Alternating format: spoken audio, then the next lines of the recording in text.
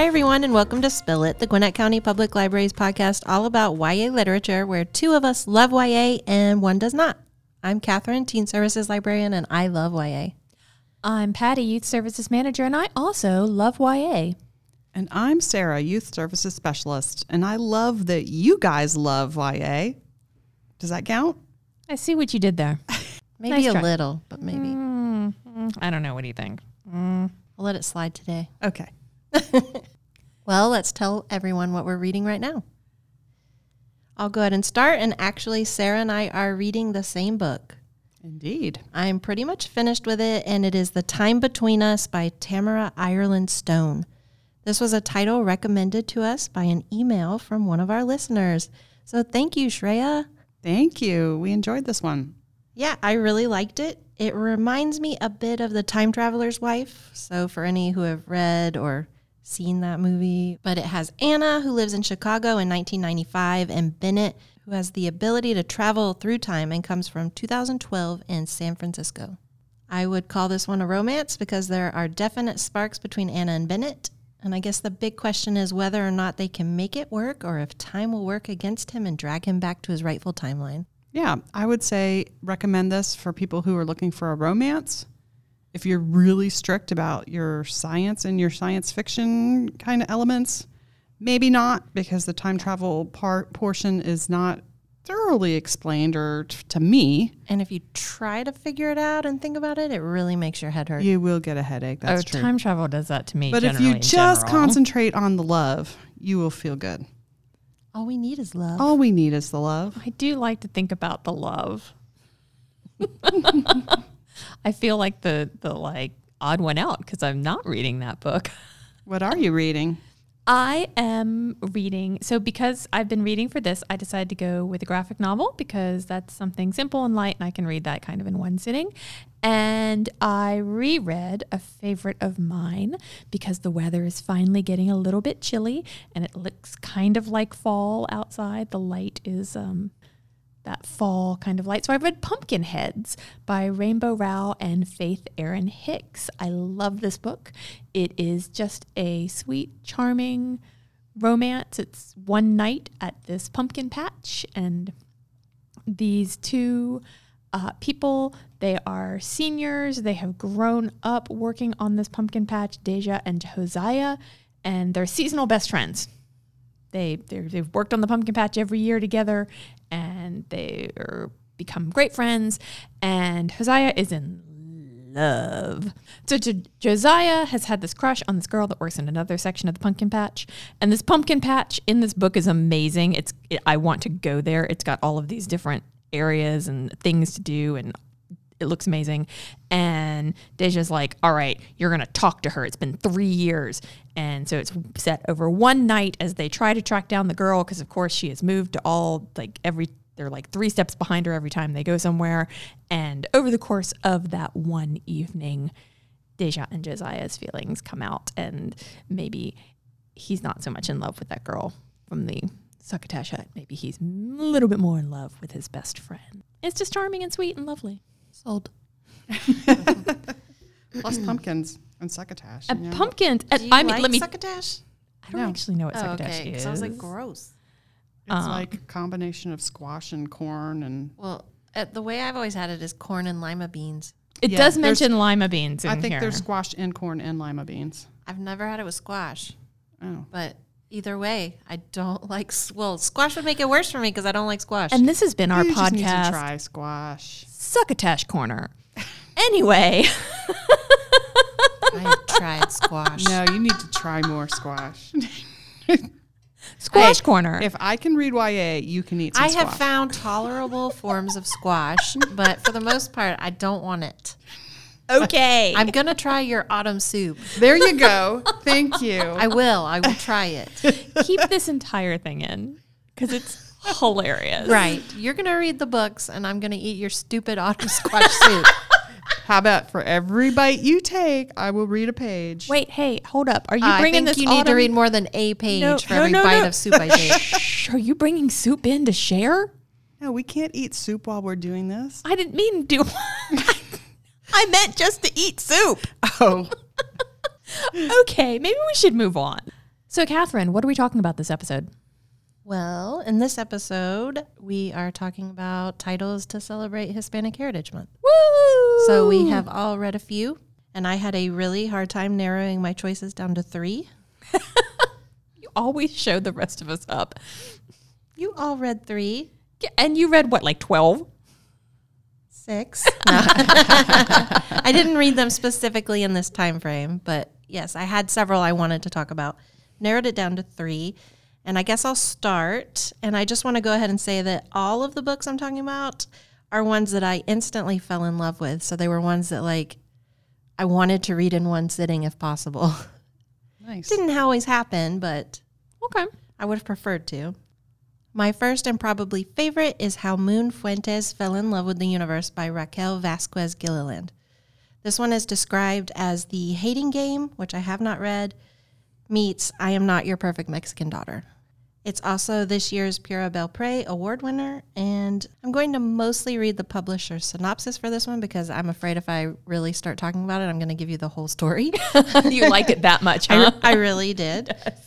So when her twin sister reaches social media stardom, Moon Fuentes accepts her fate as the ugly, unwanted sister, hidden in the background, destined to be nothing more than her sister's camera woman. But this summer, Moon also takes a job as the merch girl on a tour bus full of beautiful influencers, and her fate begins to shift in the best way possible. Most notable is her bunkmate and new nemesis, Santiago Phillips, who is grumpy, combative, and is also the hottest guy Moon has ever seen. Moon is certain she hates Santiago and that he hates her back. But as chance and destiny and maybe probably close proximity bring the two of them into each other's perpetual paths, Moon starts to wonder if that's really true. She even starts to question her destiny as the unnoticed, unloved wallflower she always thought she was. Could this summer change Moon's life as she knows it? Probably. Okay, so Moon's twin's name is Star. And originally they were to be named the Spanish versions, so Luna and Estrella. But during labor, when her mother was shouting and calling out in Spanish, a very rude nurse, in my opinion, hissed at her that we speak English in this country. Yikes. Ooh. So they became Moon and Star. I just thought I would throw that in there because I felt like that was a very important part of the story, even though it was like one sentence in the book. Huh. And food in this story was a very, very important plot point. And let me tell you, there were several chapters I feel like were dedicated to omelets. So it made me crave omelets, and I maybe had to go make an omelet. And this is maybe a weird one, and I think I'm going to have to try it. I think I mentioned this to Sarah before, but Moon, when she eats pizza, she likes to drizzle honey on her pizza. Oh, okay, so there was a while where I don't remember which pizza company it was, maybe Pizza Hut, had a honey sriracha crust. Interesting. And it was really good. So I can kind of see, yeah. I'm wondering if it's like the, salt with chocolate or like, sweet with the savory pizza. It makes that like... I think that this would become like a pineapple on pizza dividing line between people. I do like pineapple on pizza, Yes. so that's why I'm thinking I'm going to have to try it. Well, I want you to try it and tell me what you think. I will. Because I'm not sure. I can kind of see like the crust was one thing. And with the sriracha, it was a little heat. So I'm curious how it would be on just regular tomato-y sauce. So we need to bring lunch to office one day, include pizza with honey. And your soup. And succotash. I don't want succotash. I just want your soup. Here's the thing. I didn't weigh in on that. I don't like succotash either. I mean, I've never had it, but I don't think it sounds good because I don't think I like anything in it. Yeah, so next episode I will try to have eaten some pizza with honey and we'll report back. Excellent. Also, I know we aren't really doing this, but I'm going to do a bit of a cover talk here. I really love this cover. It's all in nice pinks, blues, and purples, but I know you can't see the cover, so you should look it up. But after reading and then looking at the cover, you see how much of the story is really reflected in this cover imagery. Like, this cover just did a brilliant job of representing this book. So I really love when books do that, when you can go back and look at the image on the cover and be like, oh, okay. Yeah, so many parts of the story are represented in different things. And it's a pretty cover. Go ahead, Patty. What's one of yours? So I'm also going to talk about my favorite that I read, and it also heavily food-based. It is With the Fire on High by Elizabeth Acevedo. I love this book. Y'all, I had been kind of a slump, believe it or not. I mean, reading things for the podcast, but not really not enjoying them, but it just wasn't that book that just I wanted to hug forever, you know, that sort of feeling when you read a book that you're like, oh yes, this book. And this book, With the Fire on High, something about this got me. And it is not the book, like a book I would have thought would do that for me. This book is just a contemporary YA. It's about a girl named Amani Santiago, and she got pregnant when she was a freshman. And ever since then, all of her decisions take into account her daughter. Baby girl is what she calls her. And she lives with her abuela, and she's just had to make a lot of hard choices. But the one place that she feels special and that she can really be herself is the kitchen. She's always loved cooking. She's an amazing cook. And it is her senior year, and her school has for the first time offering a culinary arts class. And the class is going to go to Spain for a week, and it's all focused around Spanish cuisine. And she has like a big debate about whether she's going to be in it or not, but she is. And it's just this story about her senior year and what happens to her. And it is just, I absolutely loved it. Made me cry multiple times, not because it was sad. It was just, I had too many feelings for my face to contain all my feelings that came out as crying. And it's just absolutely wonderful. I would recommend it to really anybody. Also, full disclosure, I picked this one because her other books are both written in verse, and I kind of thought this one would be too, and it would be a fast read, and it's not. But I will say, you can tell her writing is absolutely beautiful. Her turns of phrases and the way she describes things, and just you can sense it and feel it, and it's just, she's a wonderful writer. So high recommend. Sarah, what's one of your books? Well, you guys did it. You led me to find a YA book that I actually really, really like. That's two on my list. Woo! This one is called Echoes of Grace, written by Guadalupe Garcia McCall. And she is a Pura Bella Prey award winner, but for her first novel, which was called Under the Mesquite. This one I really, really enjoyed. It's about two sisters, Graciela, who goes by Grace, and Mercedes, who goes by Mercy. So we've got our, like your Moon and Star, we've got Mercy and Grace, which I thought was fun. Anyway, they have really been important to each other ever since the murder of their mother. And then their relationship kind of suffers a blow because Mercedes gets pregnant and then marries the baby's father, but the relationship is horrible. And so now she and Grace and their abuela and their father are all living together, but it's sort of a strained relationship. But the biggest problem is that Grace has what she calls echoes, which are like almost psychic premonitions or flashbacks of things that didn't happen to her, or ghosts that she sees. It's kind of a strange psychic phenomena that she goes through, and the other members of her family don't necessarily understand it. And so it's her trying to kind of reconcile what these visions are trying to tell her, and also mend her relationship with her family, especially her sister. So I think, there's a touch of the magical realism to this. It's also it's a little dark in places, so I will warn you about that. If that kind of story bothers you, maybe stay away. But overall, beautiful story, beautifully written, and I would recommend Echoes of Grace. What about you, Catherine? You have another one? So my next one is Fioria by Shamile Said Mendez. This one is a contemporary set in Argentina, and I'll just rattle off some of its details. School Library Journal calls it powerful. It was an Amazon Best Book of the Month, was the Hello Sunshine Book Club pick, a nominee for the 2021-2022 Georgia Peach Book Award, among others, and is the 2021 Pura Belpré YA winner. Furia is a story about Camila La Furia Hassan, a young Argentine girl and an extremely talented football player. And that's not the American football. That's what Americans call soccer. And the rest of the world rightly calls it football. Right. But she lives in a household that considers football a boys' sport and is forced to live a double life trying to be the perfect daughter while living in her brother's football star shadow and under the abusive rule of her father. Her parents don't know about her football dreams or that she's even playing at all. So when her team qualifies for the South American tournament, she has a chance to see how far she can go, but she needs parental permission before she can compete.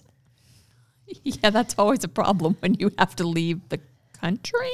So as you can imagine, this doesn't go too well because they don't think girls, especially their daughter, should be playing football at all. And during all of this, there is also an ongoing fight for gender equality happening in her community. And the boy she once loved turned international football star, Diego, is home from Italy. But Camila isn't the same girl she was before, and she has her own dreams and ambitions and can't be the same person she once was for Diego. So this story is all about Camila's journey and fight to be seen as equal, and that her dreams are just as important as her brother's or Diego's, and that she has the talent to make it and to succeed. This one, to me, just like School Library Journal said, felt very powerful, and I think everyone should read it. It has a great message about equality, women's rights. Good. But like I said, it was another one that once I started it, I just had to finish it. And I think really it was the dialogue between the characters. Like everything just felt so realistic. You really felt like you were in there with them, part of their story. I do really like well-written dialogue. What's your next one, Patty? My next one is called Reclaim the Stars, 17 Tales Across Realms and Space. And this was actually really fun. This was a fun read too. It is a collection of 17 different stories from all walks of the Latin American diaspora. And so there are 17 different stories. This is edited by Zoraida Cordova, and it's got, oh gosh, I can't name all 17 of these authors, but they are all absolutely wonderful. And it's interesting because it's all science fiction fantasy short stories, which was super fun. It's divided up into To the Stars, which are all sci-fi space stories. The Magical Now, which is all sort of more set on Earth, but sci-fi, but also fantasy, dystopia stuff. And then other times, Other Realms, which tends to be a little bit more fantastical and fantasy worlds that are all based in some kind of Latino culture in all of these. And it's like any book of short stories. There are some that I loved and there are some that I'm like, but there are a couple in this book that I would read an entire novel. Like I want the entire novel. So I would recommend this to anybody who's looking for some good science fiction and also who's maybe wanting to explore some of these authors. It's a nice introduction to a lot of different Latino authors. So I think it was a great read, particularly for this month, because I can definitely tell you there's like at least 10 of the 17 authors that I'm like, I need to read more by this person. So high recommend. Sarah, do you have another one? Yes, my next book is very different from fantasy. It's very realistic and, again, heavy in tone. It's called What's Coming to Me by Francesca Padilla. And this is about a Dominican-American teen named Minerva. And her life has kind of gone off track. Her mom is really ill, in and out of the hospital a lot. Things aren't going well, of course, because of that. The finances are tight. Minerva, who used to be a really good student, is now struggling and almost about to be booted out of even summer school. And the ice cream stand where she works gets robbed. And in the course of dealing with that, she and a friend of hers come to discover that there's a rumor that there may be some sort of treasure hidden in this ice cream stand. And so they decide that maybe a good plan would be to figure out where that is and take it for themselves. And maybe that would kind of turn some of their life, their problems around. Minerva also has to deal with her cousin who's kind of moved in to take care of Minerva and take care of the apartment, and their relationship isn't great. So there's a lot of, the family dynamic going on with this one. And the author talks about this one is about an aspect of grief that she feels like isn't usually talked about, which is the grief that comes when you're anticipating somebody's demise or anticipating that bad things are going to happen. So she's already sort of in a bad headspace, even though her mother is still living, because she maybe knows, like the title suggests, what's coming to her, what's coming to me. So that one, if you like realistic fiction, might be a good read, but it is, like I said, a little bit of a downer. There's a whole bunch of people out there who really want to read books just to make them cry. So there is definitely someone out there that book is absolutely perfect for. What about you, Catherine? You have another one? Yep, I have one more I'm going to talk about today. Is it also a downer? No. Just a little bit. Not so far. It's the Sunbearer Trials by Aidan Thomas.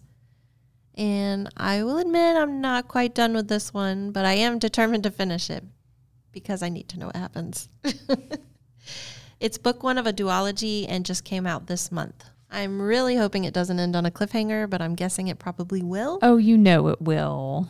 I feel sure. I would describe this one as a Percy Jackson meets the Hunger Games story. So if you really liked Percy Jackson, I think you would definitely love this one too. We have Teo, who is a jade semidios, and the trans son of Diosa Quetzal, who's the goddess of birds. Teo has been chosen to compete in the Sunbearer Trials. Each decade, the sun's power has to be replenished so Sol can continue traveling along the sky, keeping the obsidian gods at bay. So in this story, there are 3 types of gods. They're the obsidian, who are bad, and then the gold, who are powerful, and then there are the jade, who are viewed as lesser than the gold. I don't really think that's true, and I think that's going to be a plot point in the story. But so now every 10 years, Sol picks 10 semidioses, or children of the gold and jade gods, to compete in the Sunbearer Trials. Almost always it's just gold semidios. But this year, which has never happened before, there are 2 jade semidioses picked. And so everybody is expecting one of them to be the loser.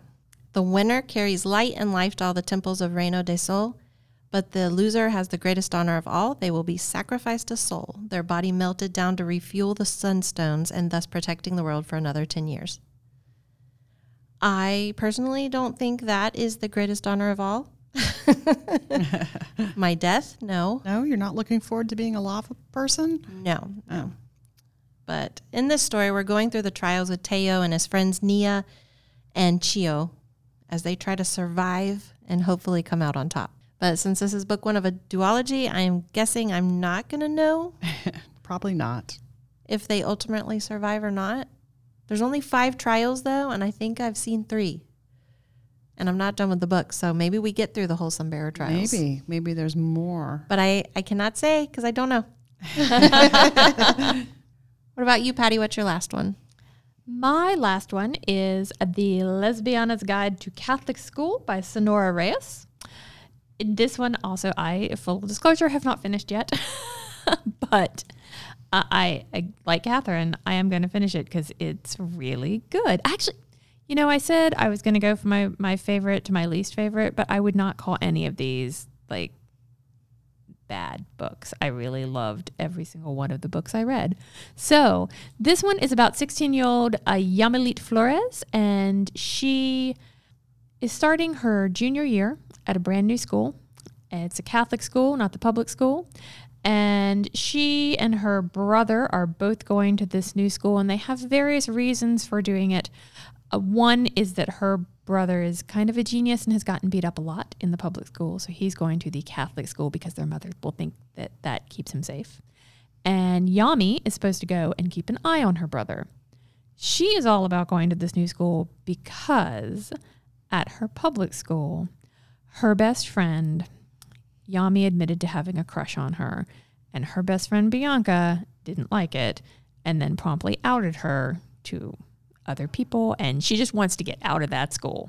And she's going to go to this Catholic school, and she's going to be in the closet, and she's never telling anybody she's gay again, and that's just going to be how it is. And of course, there is a beautiful, smart, funny, intelligent girl who is out at her Catholic school, and Yami, of course, is intrigued by her. And staying in the closet is harder than she planned. And again, it's a realistic fiction book. It's a slice of life. It's that the year in her life at this school. And I really like it. Yami is really funny. She has a great sense of humor, and she's really touching. And it's just one of those books that I think it's very easy to relate to these characters and the different issues that they have and the things that they are going on in their life. There is an author's note right at the very beginning that this book deals with issues of racism, homophobia, immigration, and suicidal ideation and hospitalization of a character. She says, I have done my best to depict these topics with sensitivity and care. If these are difficult subjects for you, please take care of yourself and know your mental and emotional well-being comes first. Which I actually like. It doesn't give away anything that happens really in the plot. But I always like having it. I think that's kind of nice that sometimes the authors will put a warning there, which is nice. And this book just came out this year. It's a really new book, and I think everybody should pick it up. It's really good. I've been pleasantly pleased. Sarah? Yes. How about you? Do you have a third book? I do have a third book. And this one is nonfiction. If you've listened to this podcast before, you know that I kind of enjoy nonfiction, despite y'all thinking maybe you don't like it as much. But this is... Hold on. Yes? I like nonfiction just fine. I was just really excited that you had a nonfiction book because we don't have a lot of nonfiction on this podcast. Maybe it's Catherine that doesn't like nonfiction. I don't. Okay. Anyway... Don't go lumping me in with her. I'm sorry. I apologize. This one is called Wild Tongues Can't Be Tamed, and it's 15 voices from the Latinx diaspora. And so this is a collection of essays about the experience of being a person of Latino descent in the United States and what that's like, and identity issues and family issues and all of those sort of things. And so some of these essays they're all written in their unique style. Some of them are longer or shorter than others. Some of them are more personal, and some of them are written kind of as though it's from an outside person's voice, and they're kind of weaving their experiences through that character, so to speak. But it is very eye-opening for me to have read these and kind of think about some things that I haven't thought of before. So I feel like this would be a good read for anyone to kind of, get a sort of idea about what it might be like to be from one of these cultures, or just, have ancestry from one of these cultures and live in this country. All of them are written by published authors and writers who have other works out there. So if you like any of these essays, you can also look up more of the things that they have written. It seems like, and you all correct me, but I feel like a theme that was running through our books was family. Yes. And the importance of family and extended family and those relationships, and also in particular, expectations. Yeah, in particular for the first one I mentioned, Echoes of Grace, also how familial trauma is sort of passed from generation to generation. And so how things that you might have encountered, your parents or your grandparents may have encountered in whatever their original country of origin was, how that kind of has moved its way down to characters who are now living, I think most of ours were living in the United States. I thought that was an interesting theme. Only one of mine were they living in the United States. Oh, okay. Oh, okay. Two of mine, the Reclaim the Stars are all over the place. But I will say, yes, I noticed even in just this Reclaim the Stars, all of the stories, family was such a big, important part.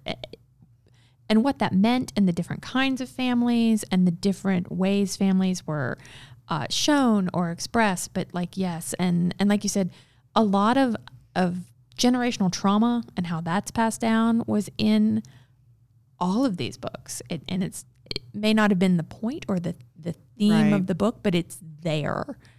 Looking at your Wild Tongues Can't Be Tamed and my Reclaim the Stars, there are several crossover authors. Mm-hmm. Yes, there are authors in both of them. I'm totally going to steal this Wild Tongues Can't Be Tamed. Sure. Food is another thing that I noticed was in a lot of my books, and I think it ties into family. Like you're saying, that's one of the ways families bond is through food. So food played a big role in... And cultural connection through food. Mm-hmm. I do have a bonus title to throw in there. So since spooky season is coming up, and if you like werewolves and want a story that's a twist on the werewolf legends... I do like werewolves. You should read Lobosona by Romina Garber. It's a good one, I think. Yeah. I have finished it, and I think Sarah said... Yeah, I just started it, and it's about Manuela, who's an illegal immigrant from Argentina, here with her mom, and I've just begun it, but basically she has to stay housebound because she's got very unusual eyes, and if she goes out, people will notice, and you don't want to be noticed when you're trying to hide from ICE. I don't want to spoil it, but the way the eyes are described... Right. I would love to see them. Yeah, I would too. I'm trying to picture them in my head as I'm listening to it. So, okay, I do have a question about that. So, listening to it, because I am listening to a lot of books right now, and it's a werewolf, and I'm always a little squicked out by body issues and things. Is there any kind of gross descriptions of stuff? What kind of stuff? Like the transformation process? Transformations or possibly her killing a chicken or something. I don't. I haven't. I'm not far enough into it to have reached that. Okay. I don't think so. Okay. So it's now time to assign our next topic for the episode. Yay. And we're actually going to be doing part 2 of our Right or Wrong series. And this time I'm choosing... And we'll all be reading and discussing some of the many works of David Levitan. Yay! All right, you guys are introducing me to another author. I was introduced to David Levitan's writing through Rachel Cohn's books because he and Rachel Cohn write like a few series together. And in doing some research, he does a lot of works with co-authors where it's like a dual protagonist story. So one author is writing one character and the other author is writing another. And I really like the way those work together because I feel like you get like a true dialogue because it's coming from two different headspaces. But I'm interested to see what everybody else thinks about his work. So I think this is going to be a fun one. Yeah, I've just found one of his books years ago, because I'm pretty sure the only books out at the time were Boy Meets Boy and maybe Realms of Possibility. I can't remember, but I just picked it up because I was like, oh, I think that cover's really cool, and I just fell in love with his books. So he's been one of those auto read for me for a while. Like I like his stuff.